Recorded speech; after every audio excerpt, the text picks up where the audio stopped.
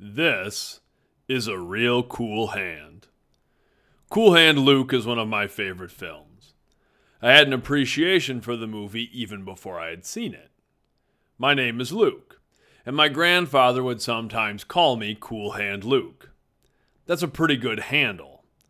Plus, growing up a child of the 1980s, I heard Luke, I am your father pretty regularly. The Skywalker references got a little tired.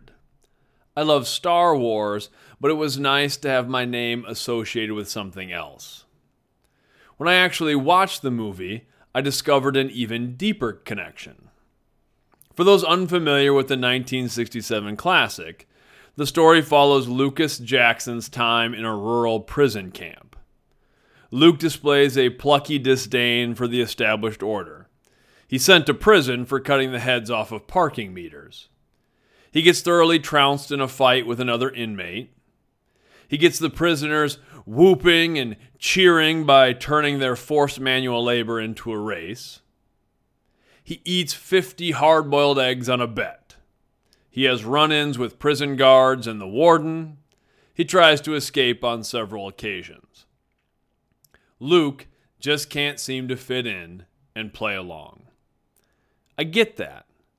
I don't plan on going to prison, and I don't think I'll eat 50 eggs in one shot, but I recognize the inability or the unwillingness to just play along.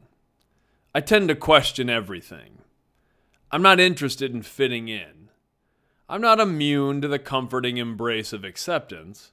I've occasionally bent a knee to peer pressure, but I like to do my own thing. Even when I was young and the weight of popularity was fully upon me, I tried to find my own way. For better and worse, I have a compulsion to walk my own path. Like Lucas Jackson, that has at times created conflict. I've pretty much always preferred to learn things the hard way. When I was growing up, I'd vehemently argue with my mom when we didn't see eye to eye. I'd dig myself into a hole trying to get the last word.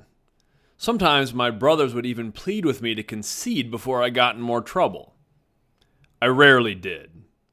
That continued through high school when I thought I had things figured out, and my mom knew better. I love and respect my mom. We have a good relationship now, but I guess I never really took to being told what to do, even if it was in my best interest. That has held true in most of my relationships. I like making up my own mind, and I'll take my lumps if need be. Most times something has been sold to me on the basis of conformity. I've felt compelled to take an alternative route. That might make me a bit bullheaded, but these days I'd like to think I keep a pretty open mind. I've gotten better at letting things go, but the itch is still there. I'd just rather cut my own path than walk the one laid out before me.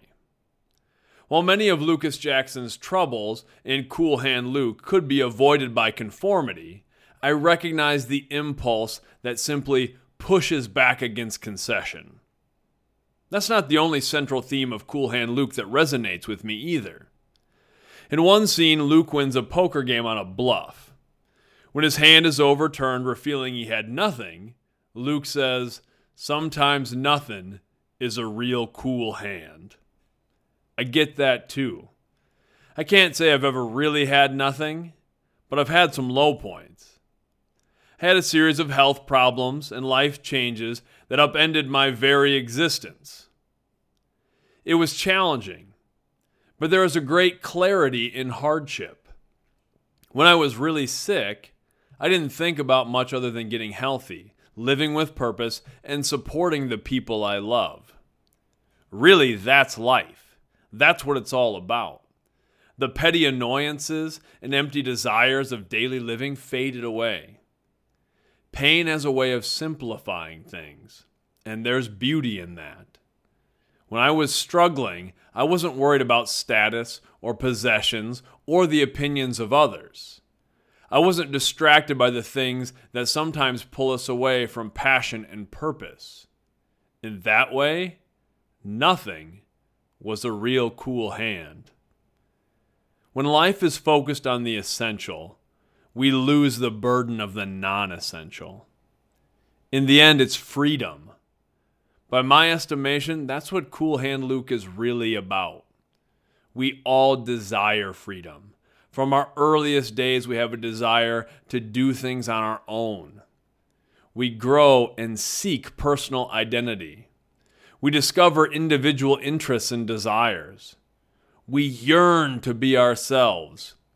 But we also feel the pressures of a world that sometimes wants us to be something else. Other people try to define us.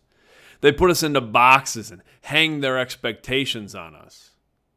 That's when we start to lose ourselves. We seek acceptance, and that's okay. Being part of a group can be powerful, and supporting others is one of the greatest gifts we can give. The key is finding meaningful connections and not giving up who we are because we fear the potential isolation of individuality.